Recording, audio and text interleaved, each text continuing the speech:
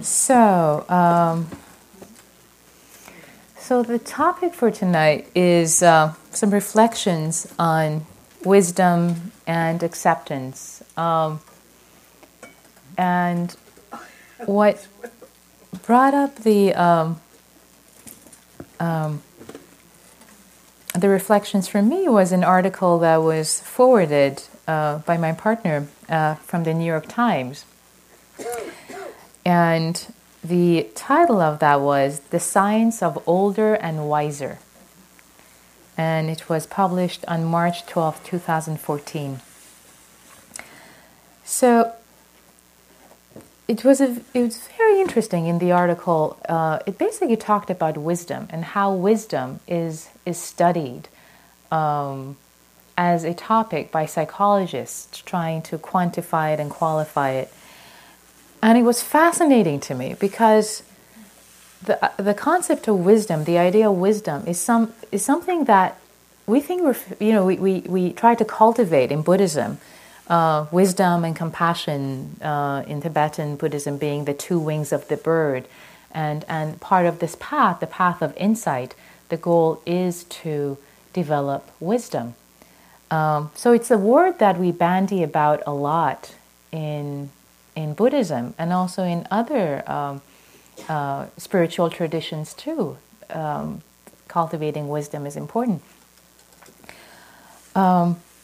And in Buddhism, wisdom naturally arises from seeing things as they are, from the practice, from seeing the three characteristics of anicca, impermanence, dukkha, stress or suffering, and anatta, and not self. And I'll touch on these more later. But to try to actually scientifically study wisdom, what is wisdom? How do you define it? So it was interesting to me. And as I read the article more and more in the New York Times, it sounded so Buddhist to me, what they had found out. So I just so wanted to share it with you and bring it up and see the parallels between what the scientists are finding in social scientists by actually studying and what we know and what we're trying to cultivate. It all makes sense, and I hope it does by the end of this talk. And if it doesn't, hold me accountable. Come and talk to me. So again, we use the word wisdom a lot in the Eightfold Path: wise view, wise intention, wise speech, wise this, wise that, wise everything. So wise mindfulness. So in the world of psychology, the person who first started to study it was Vivian Clayton, who was a geriatric neuropsychologist in Orinda, California. And she developed a definition of wisdom in 1970s that became basically served as a foundation for studying the subject ever since. So what did she do? What would you do if you wanted to study wisdom? Okay, I'll tell you what she did. So she scoured ancient texts for evocations of wisdom. And she found that most people who were described as wise were decision makers. Solomon, for example, and various wise decision makers in the traditions. So she decided, okay, wisdom is clear. Wisdom can clearly be studied in decision making because you can either make wise decisions or unwise decisions. Right? Makes sense, right? Clear. So what she did then was to ask a group of law students, law professors, and retired judges to name the characteristics of a wise person. And they came up with 3 key components of what wisdom is. Are you ready for the 3 components? They might sound familiar. So the first one is called, they call it cognition. And what does that mean? It's a big word, but what does it mean? It's basically quantity of experience as well as nuanced quality of experience that one can draw on. So you can imagine that as one gets older, there is much more experience, life experience, both quantity and quality, nuanced quality that you can draw on. So that's why we usually associate wisdom, not always, but wisdom is associated with older age, because as people get older, there's much more information, cognitive information to draw from. So that's one aspect of it. The second one is reflection. So one actually has to reflect on all of this knowledge that is available in order to gain insights from one's cognitive knowledge. One has to gain insights and perspective from one's cognitive knowledge. And the third one is compassion. The third component of wisdom is compassion. And the compassionate dimension is basically drawing these insights from one's reflective knowledge. One can then help others, and that's an aspect of wisdom. So cognition, reflection, and compassion.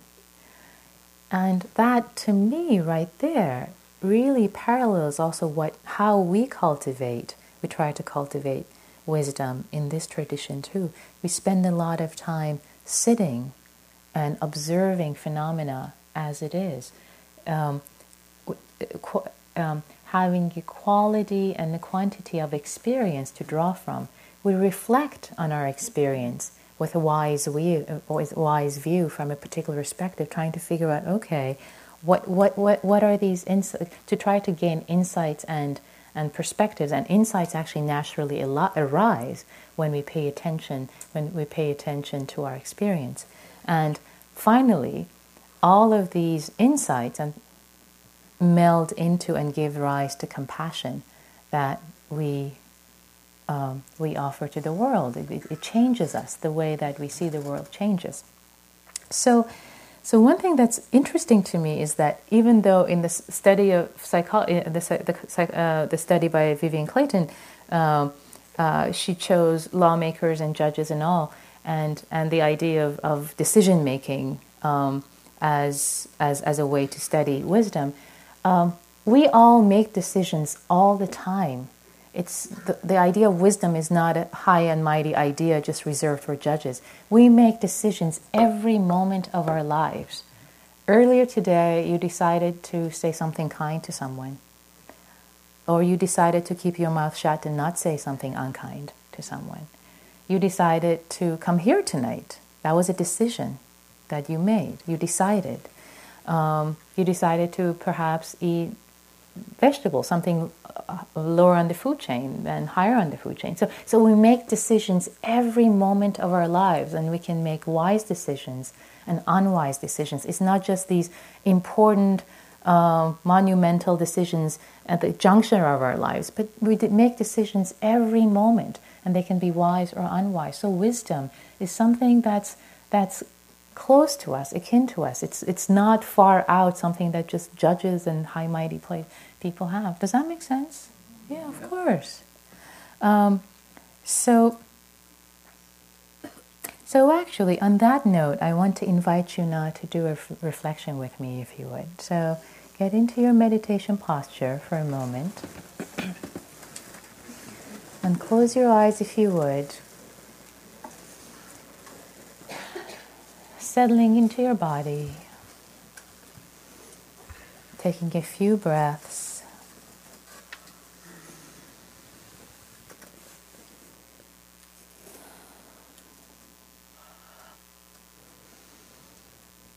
And now I invite you to bring to mind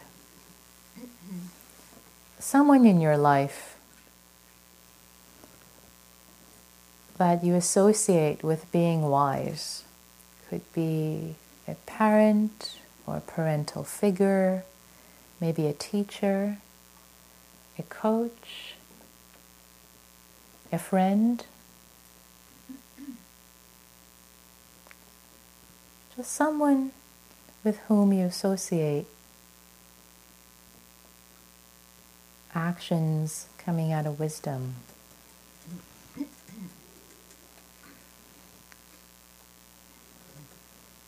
Someone who seems wise in the way they act or they are in the world. And as your mind goes through the Rolodex of people, just let it land on someone. Could perhaps be an archetypal figure. That would be fine too. Perhaps someone you don't know personally, but someone who inspires you in the way they are wise in the world. So when you have this person, I invite you to tap into the quality. What is it about them? How are they in the world? That inspires you. What is the quality about them that seems wise?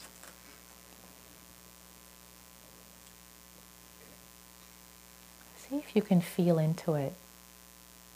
How are they? How do they manifest their wisdom?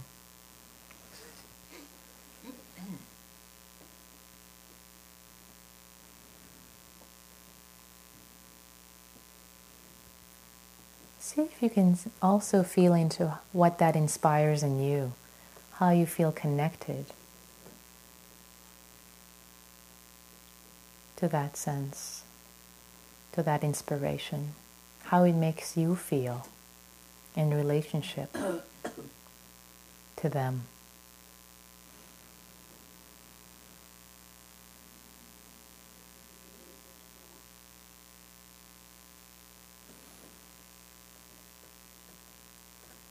Okay, when you have the person and you have this feeling, I invite you to slowly open your eyes.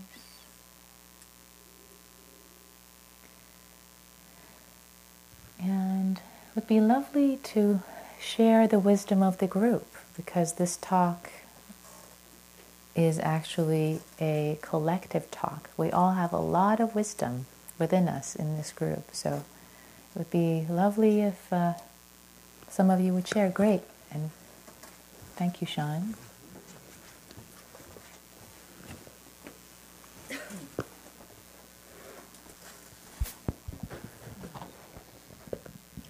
Thich Nhat Hanh came to mind. I fell in love with Thich Nhat Hanh when I first heard his voice long ago. I can't remember exactly how long ago it was, but I think it was.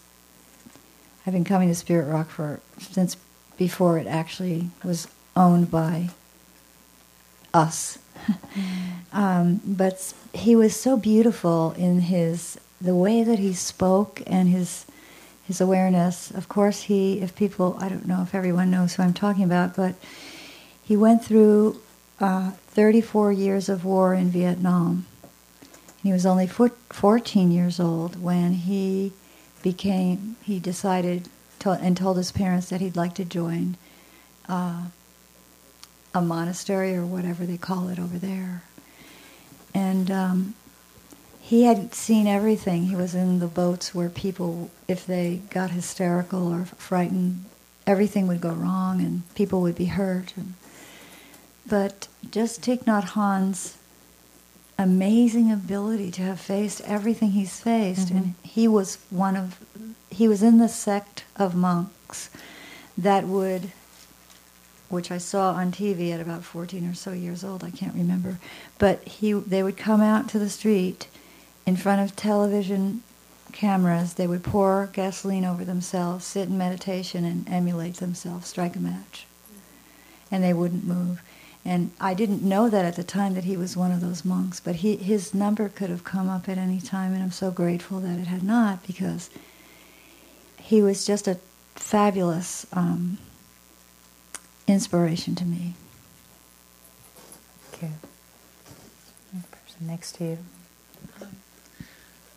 I just wanted to say a note about the wisdom of my mother. I was down south trying to get her and her siblings, they're all in their 90s together. And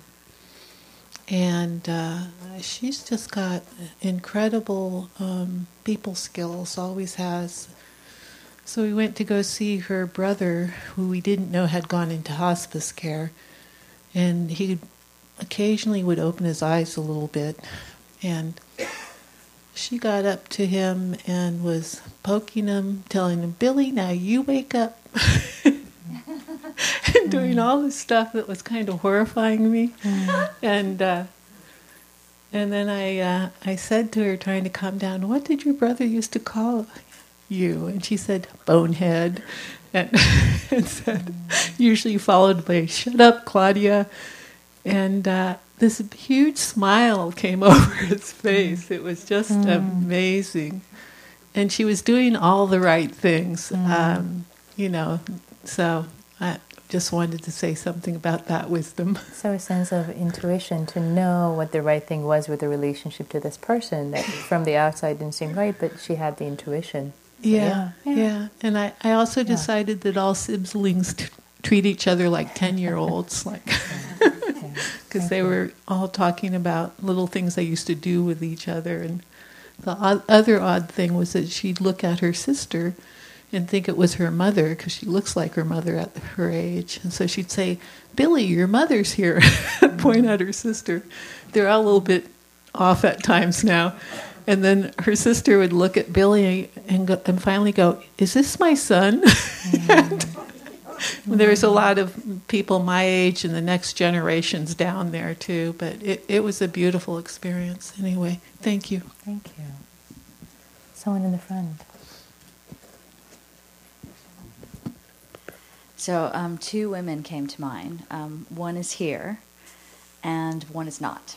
And what they embody for me as a woman, they're both a little bit older than I, but they each carry this ease and joy and welcoming. Beautiful. That are characteristics that I am working toward in myself, and in their presence I'm uplifted and motivated and akin to them. And that is really that's what really came to mind for me, is that sort of of course I'm with them for a reason to unfold. They help me unfold. Beautiful. Yeah, it's really beautiful. I feel grateful for that. Beautiful. Thanks for sharing that.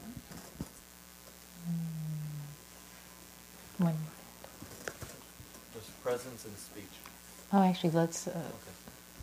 I just, 2 words that came up to my mind was presence, she just said that, and speech. So, the presence... Yeah, the 2 people that I thought of just right away when I meet them, there's something about their presence and there's something about their speech that makes me feel, okay, there's something wise, whatever's going to... What about their speech? Because the presence is clear. Say a little more about speech. What about their speech? Yeah. It's very clear to me. Clarity? Yeah, there's clarity in clarity. it. Yeah, so a sense of clarity. That sounds good. I would go for that. Yeah. That sounds good. Great. One more? I have a coach who is so attentive and so still that it feels like she sees into me far more deeply than I do. And I really trust when she says, "You can do this." And I can. So a sense of steadiness and presence and really and deep trust. seeing. Yeah. She just puts herself aside entirely and looks. And I watch her do this, not just with me, but with each student. Then she turns and looks at them, and she's fully attentive to who they are and who they can be. And that's a lovely sensation to be with. Nice.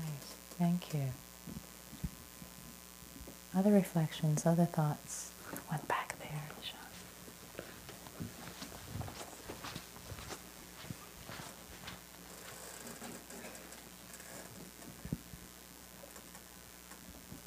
My friend Ravenna came to mind. She's younger than I am, but I've never seen her judge anyone or react to situations. Instead, I've observed her listening and responding. And to me, that's kind of what wisdom is. So being non-judgmental. Great. Fantastic. Okay. So we've got a pretty good. Oh, one more here. We've got one more.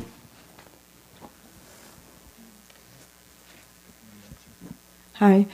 I was trying to think about someone older, and then a friend of mine came to my mind. She's also a little bit younger, and what I thought was very wise about her was her ability to be bold and to believe that, you know, the best is out there, never drop into a kind of depression, and just stay on the course, on the path. So bold, brave, and kind of funny also. So courage, a sense of courage. Yeah, And, totally. Yeah, beautiful. I think I see in one more hand. We're going to take that in before we talk about what. Like say the other Monday night teacher, Mark Coleman. Yeah. I feel like he, for me, he embodies a lot of humor, compassion, and definitely wise speech. I've kind of spoken to him a lot outside of the Spirit Rock, and it's very consistent. Beautiful. Thank you. Thank you to all who shared.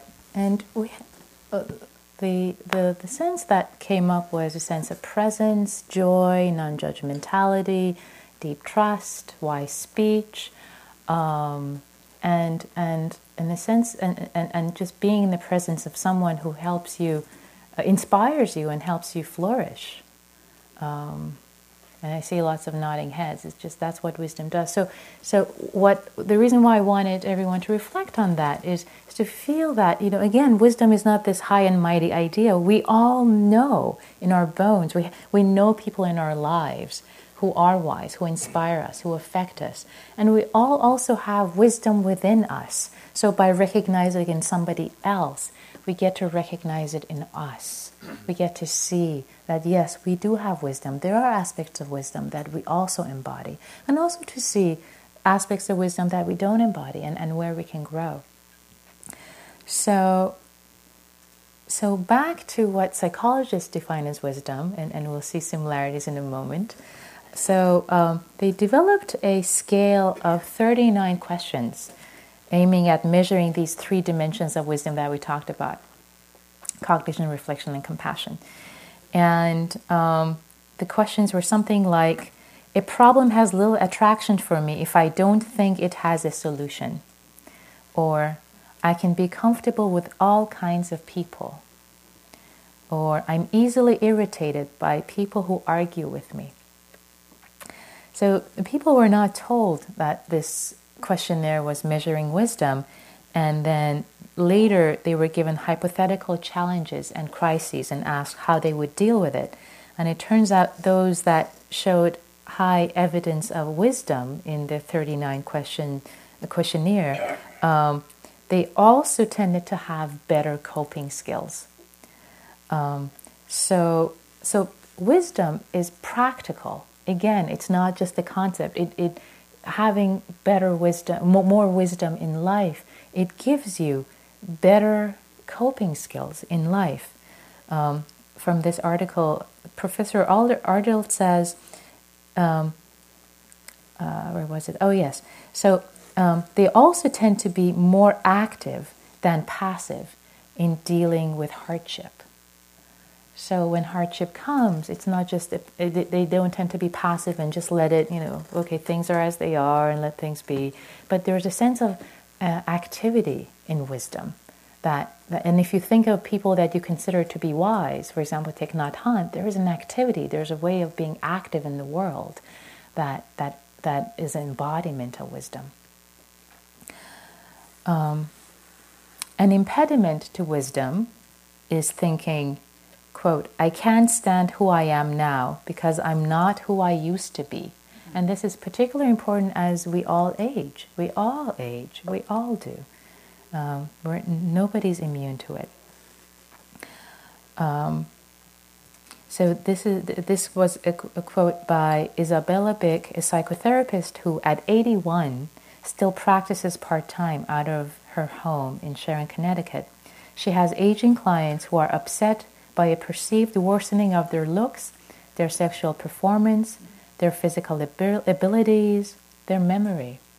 For them, as for herself, an acceptance of aging is necessary for growth. But it's not a resigned acceptance. It's an embracing acceptance, she said. I love that. I mean, that's what we practice on this path, isn't it? It's not a resigned acceptance. It's an embracing acceptance. When we bring acceptance to how things are, just the way they are, with a sense of active acceptance, not a passive acceptance. It's exactly that. Does that ring a bell? Yeah. Here's another quote I just loved out of this article. Professor Arnold says, wise people are able to accept reality as it is with equanimity. That sounds like a Buddhist teacher. Again, I read that one more time. Wise people are able to accept reality as it is with equanimity. I mean, that is this definition of wisdom. A simple definition. Accepting reality as it is with equanimity. Her research shows that when people in nursing homes or with a terminal illness score high on her wisdom scale, they also report a greater sense of well-being.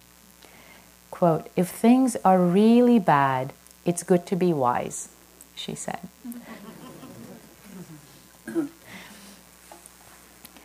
So wisdom and acceptance clearly go hand in hand, because there is an acceptance. With wisdom, there's an acceptance of what you cannot change, of things as they are. But again, it's not a resigned acceptance. It's an embracing acceptance. I'd like to read you some other qualities of what they discovered as wise, and we'll see similarities here. So actually, it's easier to define what wisdom isn't. So let's first talk about what wisdom is not. First of all, it's not necessarily or intrinsically product of age, although reaching an advanced age increases the odds of acquiring the kinds of life experiences and emotional maturity that cultivate wisdom, which is why aspects of wisdom are increasingly attracting the attention of gerontological psychologists. So that came up in an example. A few people came up because they came up with people who are younger than them or over the same age. So wisdom is not necessarily, you don't have to get very old to become wise. Younger people can be wise. It's a quality that they can embody. So it's not necessarily associated with getting older. And I think we all probably know people who have gotten older and not wiser in our lives, right? Yes. So it's not necessarily one-to-one correlated with age, even though there's some more likelihood. Second, I love this one. If you think you're wise, you're probably not. So it's something that wisdom, you have to be endowed by it. Other people have to endow you to be wise. I've heard that in the Basque tradition particularly, you cannot claim yourself to be wise. Other people have to see wisdom in you. And that makes sense because in general, running through modern wisdom research shows that wise people tend to be humble and other-centered as opposed to self-centered. Which, if you think about people in your lives that you consider to be wise, how many of them are self-centered and rambunctiously narcissistic? Anyone? No. So here's a list of qualities that are associated with wisdom. A clear-eyed view of human nature and the human predicament. I'd like to come back to this one actually because it really relates to the practices that we cultivate. A clear-eyed view of human nature and the human predicament. Emotional resiliency and the ability to cope in the face of adversity. An openness to other possibilities. Forgiveness. Humility. And a knack for learning from life experiences, And yet, as psychologists have noted, there's a yin-yang to the idea that makes it difficult to pin down. I really appreciate this part. Wisdom is founded upon knowledge, but part of the physics of wisdom is shaped by uncertainty. Action is important, but so is judicious inaction. Emotion is central to wisdom, yet detachment is essential. Isn't that great? So emotion is central to wisdom, yet detachment is essential. So there has to be emotional maturity, and yes, yet a certain level of detachment. Does the word detachment ring a bell? Anyone? Yeah. So I want to come back especially to the clear-eyed view of human nature and the human predicament. That's, again, what we cultivate through seeing the three characteristics in this practice. We see anicca, impermanence, as every moment dying, every moment passing, the human predicament being that you cannot hold on to anything. Everything changes, both in the long term and in the short term, in the momentary term. Everything arises and passes away. The last moment is gone. The cookie that you had during the break is gone, or the last moment is gone. This is a new moment. This is a new moment. Oh no, this is a new moment. It just keeps going and going and going. Every birth has a death. Every youth has aging, and not to accept it with resignation, but it's just a reality of life, and we can't hold on to it. And if we try to hold on to it, we get rope burn.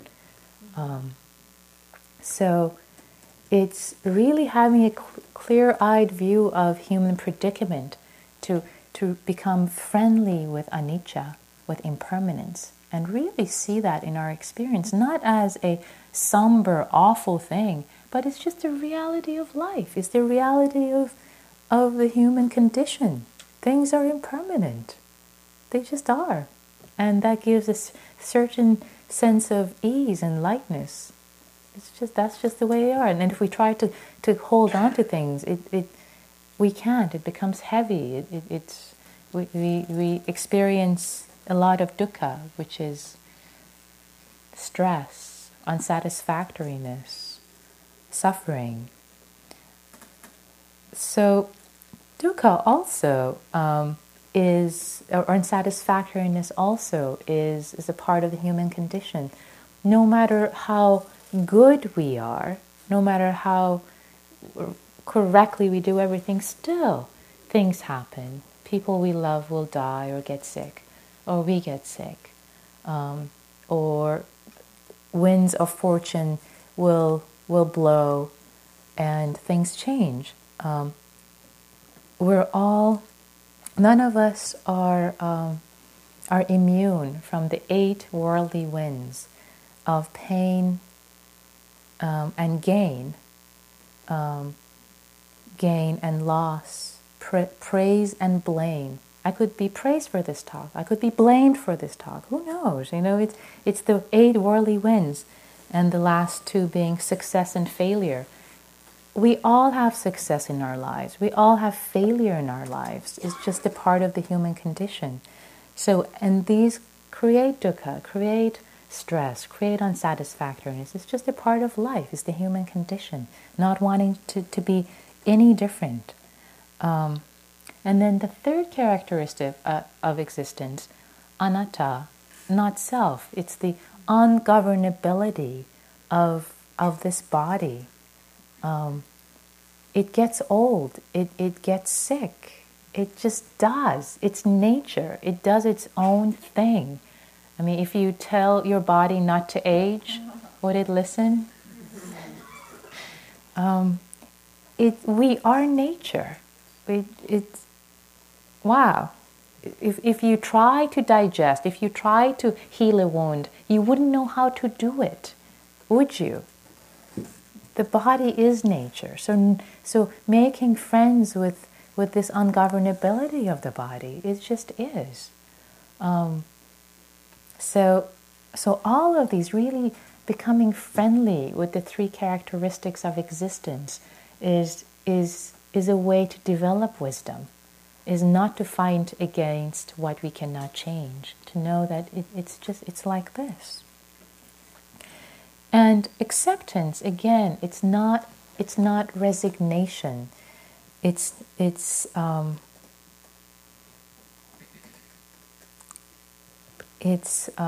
I liked the phrase that they had used for acceptance, which I forget now. Oh yes, embracing acceptance, not a resigned acceptance. It's embracing reality as it is. So I'd like to invite you to do another reflection with me, if you would. If you would get into your meditation posture. And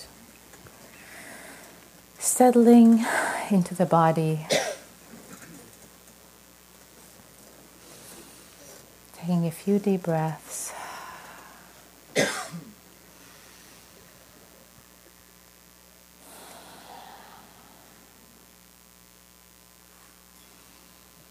And now coming up with something, allowing yourself to think of something that you would like to change.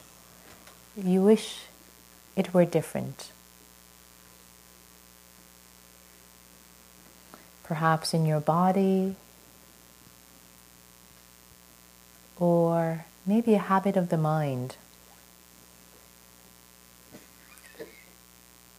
Maybe habitual pattern of judgment, anger, jealousy, neediness, addictive behavior, whatever it might be.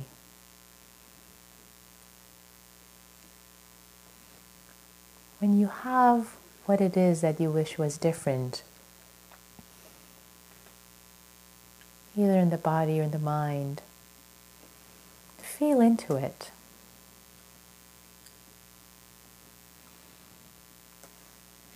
And ask yourself,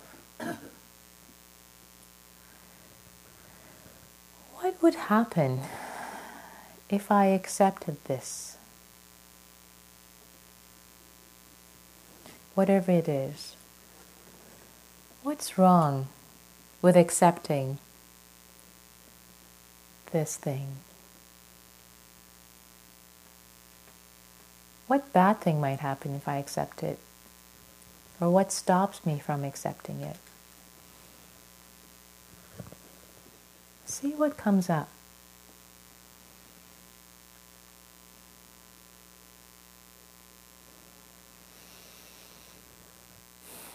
And when you have that,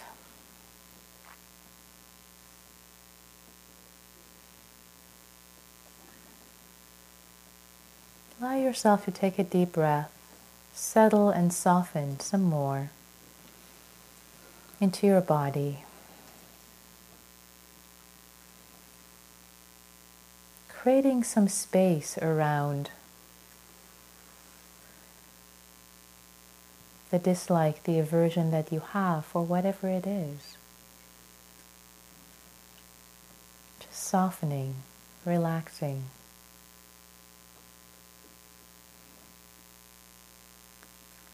And see if you can allow acceptance of how you feel right now in this moment about this topic.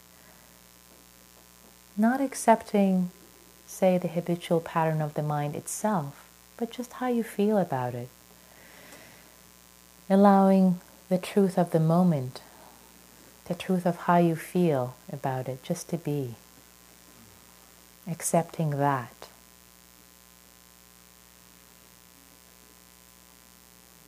And allowing that energy to settle.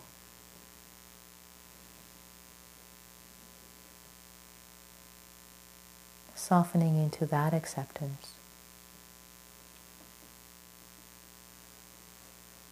And if it's available to you, maybe see what's underneath.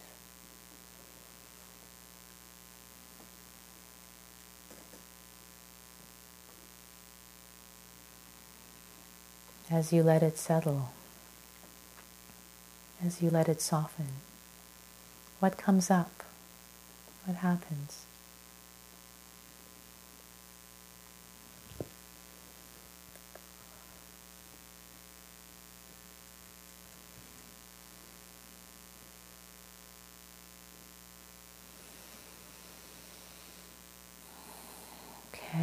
let it go. Take a deep breath or two. And when you're ready, open your eyes. So, show of hands, if you will. When I ask you the question, if you accept this thing about your body or your habitual pattern that you don't like, if you accept it, what bad thing, what stops you from accepting it? How many people thought, well, it would never stop if I accept it, or it would get worse, it will never go away? Yeah? Lots of hands, nods, yes. Yeah. And what happened? Well, actually, I'm curious if you would share what came up for you when you allowed yourself to accept not the pattern, but how you feel about it. Just having acceptance of the resistance, perhaps. If that changed it for you. Hand here. It gives you something to work on. Oh, wait. Here. It gives you something substantial to work on. Great. Excellent. Thank you. Yeah. Did everyone hear that? Yeah. Yeah. It will expand on that in a moment. Yeah. Anyone else? What else came up? Anything? It goes away. It goes away. So I was having a headache, a caffeine headache that wouldn't go away, and I wasn't accepting it. And when I did, it actually just went away. It came back, just right now. Are you resisting it again? Yes, you are. Great. See, great insight can arise. Wisdom can arise. Acceptance. Yeah, great. Thank you for that. Hold on a sec. Yeah. Yes, thanks.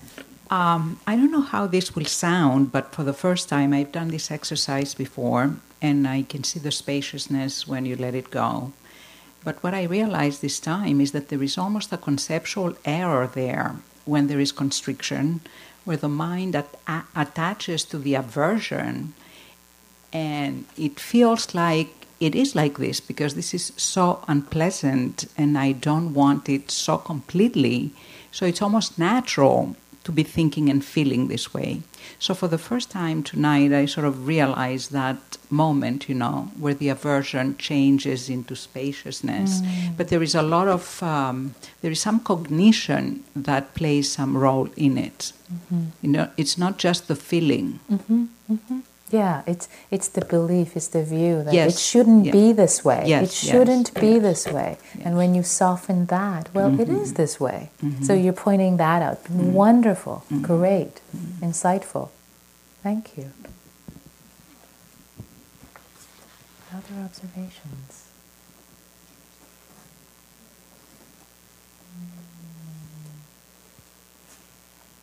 Going once. Going twice. Gone. Okay. So there will be more chances for reflection. Thank you, Sean. But this reflection, this exercise, is really to point out the difference between, or to highlight what acceptance is and what acceptance isn't. Acceptance isn't accepting that you're angry and you're just going to be angry and crush everything to smithereens. It's not that. It's not accepting that. It's accepting the reality of the moment. It's accepting what's coming up, how you feel about what you don't like. It's accepting the resistance. It's accepting the aversion, because that allows you, as the first person who commented to say, it gives you something to work on. It gives you a stepping stone. It gives you a place where you can say, okay, I don't like this, but I see it, I accept it. Gives you space. Then you can say, okay, now what? Okay, you have a place to go. Instead of being stuck If you say, I don't like it, it shouldn't be this way, it shouldn't be this way, it shouldn't be this way. If you repeat it shouldn't be this way a million times, you're not going to get anywhere. And the habitual pattern is just going to be stuck in the same place that there is, or if there's something about your body. It's just not going to change. It's like emotions are like a river. They flow. But if you resist them, I hate it, it shouldn't be this way. It's like you're putting a dam on a river. It backs up. By taking the resistance away, the dam away, you let it flow, you let it flow through, and then you have something to work with. So accepting whatever is, it doesn't mean to embrace its destructiveness, but it means embracing how you feel about it, embracing, bringing space around how you feel about it, and then that allows you to drop in deeper and be in a place that you can actually work with it. It's like a stepping stone. Does this make sense? Yeah? Okay. And another important thing I want to share about acceptance is you can't will yourself to accept. It doesn't work like that. The same way that you cannot will yourself to fall in love with someone or will yourself to fall asleep at night. Have you tried that? Does that work when I am going to fall asleep? It doesn't work. And you can't will yourself to accept something difficult. So how do you accept? It's by the opposite of willing.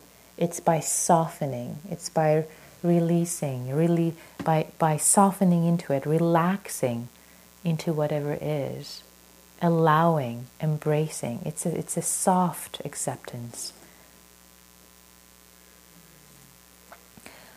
What I like to mention is to emphasize that acceptance is not resignation, obviously. It's not giving up, it's not giving in, it's not acquiescence. It's just accepting the truth of the moment. The truth of the moment is like this. I am upset. I don't like this. Okay, it's like this.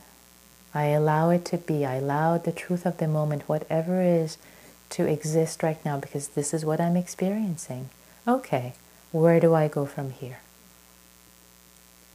Instead of, I hate it, I shouldn't be upset, this shouldn't upset me, this shouldn't make me angry, I'm a terrible person, blah, blah, blah, blah, blah, blah. You know, there's so many places we can go. Versus, okay, this is how I'm feeling, this is the truth of this moment. For whatever causes and conditions that have brought this about in me right now, this is the truth of the moment. Okay, it's like this. It's like this to be sad. It's like this to be depressed. It's like this. Okay, this is the truth of this moment's experience. I embrace it. Okay. Allow it to move through. Okay. Next step. Then you can move on. You can gain wisdom from that acceptance.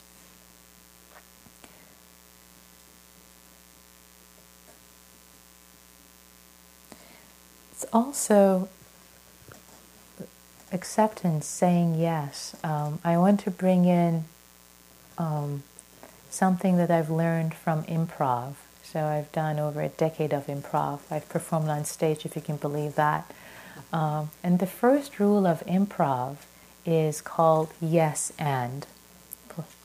So the idea is you always say yes, you embrace, you accept what's offered to you, for example, by your partners on the stage, and you add to it by and, yes and. So say you're making up a scene and your partner on the stage mimes a wet monkey to you. And instead of saying, ew, wet monkey, forget it, ooh, I hate it. You say, great, I've always wanted a wet monkey, and I have a towel that I've reserved just for this purpose. You know, you just go with what otherwise the scene will stop. Otherwise there's nowhere to go, right? The game continues because you accept and add to it. It's like life. So accepting whatever life hands you and making lemonade, just going along with it. So I've always thought that this rule of improv, yes and, is a great rule for life. Yes and, just embracing whatever life gives you, yes. just saying yes instead of no, instead of resisting, because that resistance, it blocks the life energy. But saying yes, let it flow through and see what comes up next. So we have a few minutes for final reflections, questions, and shared wisdom from you all.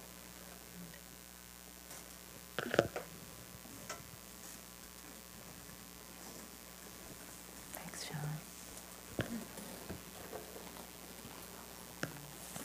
One hand over here. You mentioned wisdom and compassion in the beginning, and I feel that if we take everything you just shared about the yes and, that's where compassion for me emerges the most, is when I'm allowing and honoring the circumstance as a teacher, then I have compassion for myself in the experience, and therefore compassion for the human condition. And then it comes back to wisdom, and then the cycle continues again, and it's a big relief. Beautiful, thank Thanks. you.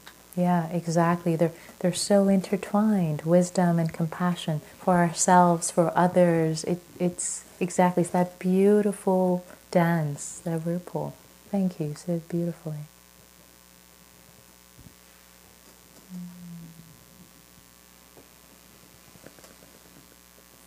Hand way in the back.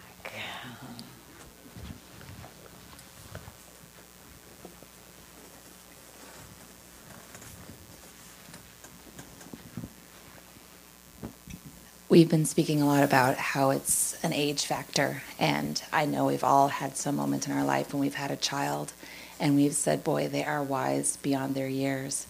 And I had a 6-year-old son who we fought over raincoats every single day when it was raining, and he finally said, Mom, I get out of the car, I go into the classroom.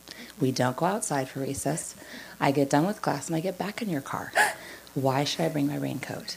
So I think it's an interesting perspective how we as the adults who have all of the experiences can then say, oh, that kid has some wisdom in there somewhere. So I think it's a really just an interesting concept of they may not have all of the life's experiences, but because their minds aren't as cluttered as we adults, they have the opportunity to share them with us. Yeah.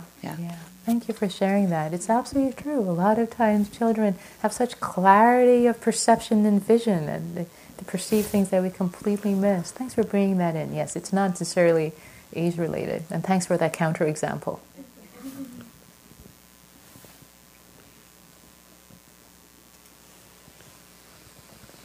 Oh, I thought, yeah, one hand here.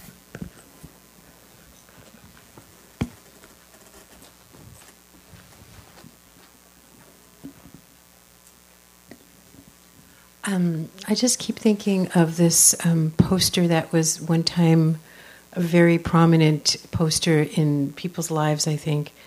And I've been using it myself recently. Let's see if I can remember. That says, Dear God, give me the courage to change the things I can, the acceptance to...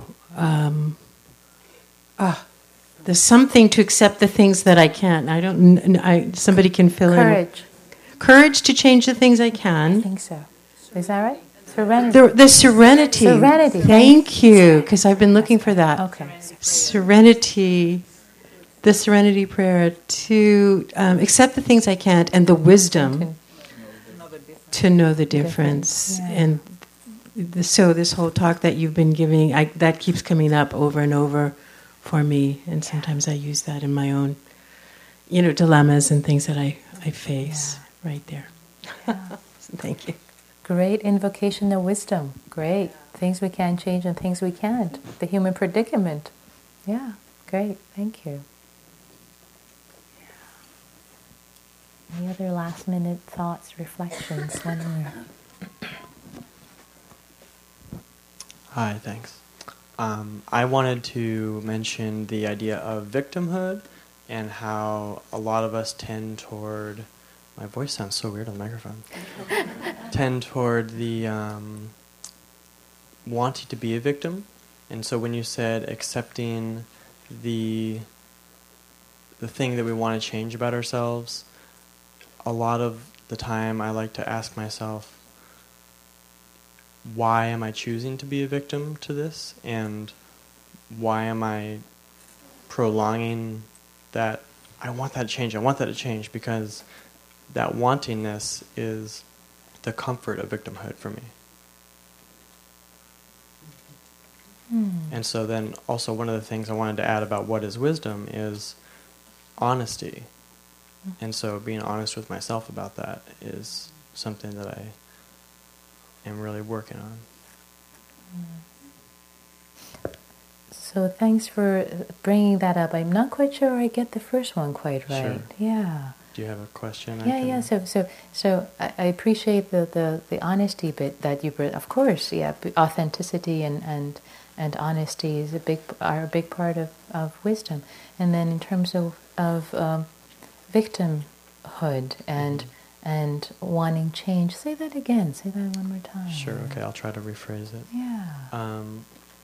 So I noticed that myself and my family, a lot of people I've met, are very comfortable in their habits, which is often victimhood, and like, oh, I can't do that, this is just who I am. And it's making oneself a victim of one's self.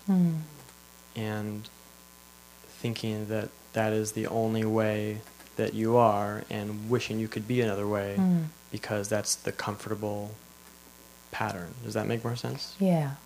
Thank you for explaining. I wanted to honor you by understanding what you said instead of just nodding. And I appreciate it. Thank you. Yeah, thank you. Yeah. So on that note, given that we're out of time, I'd like us to spend the last few seconds together to dedicate the merit of our time together. May the time that we've all spent together tonight, both in practice, in reflection, in wise reflection, sharing, contemplating, and interacting with one another, may it be a cause and condition for increasing wisdom for all of us, and may it lead to the liberation of all beings, including ourselves.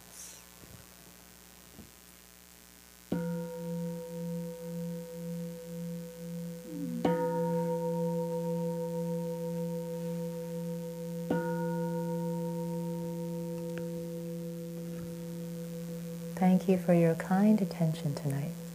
It's been lovely to spend it with you. Thank you. Thank you.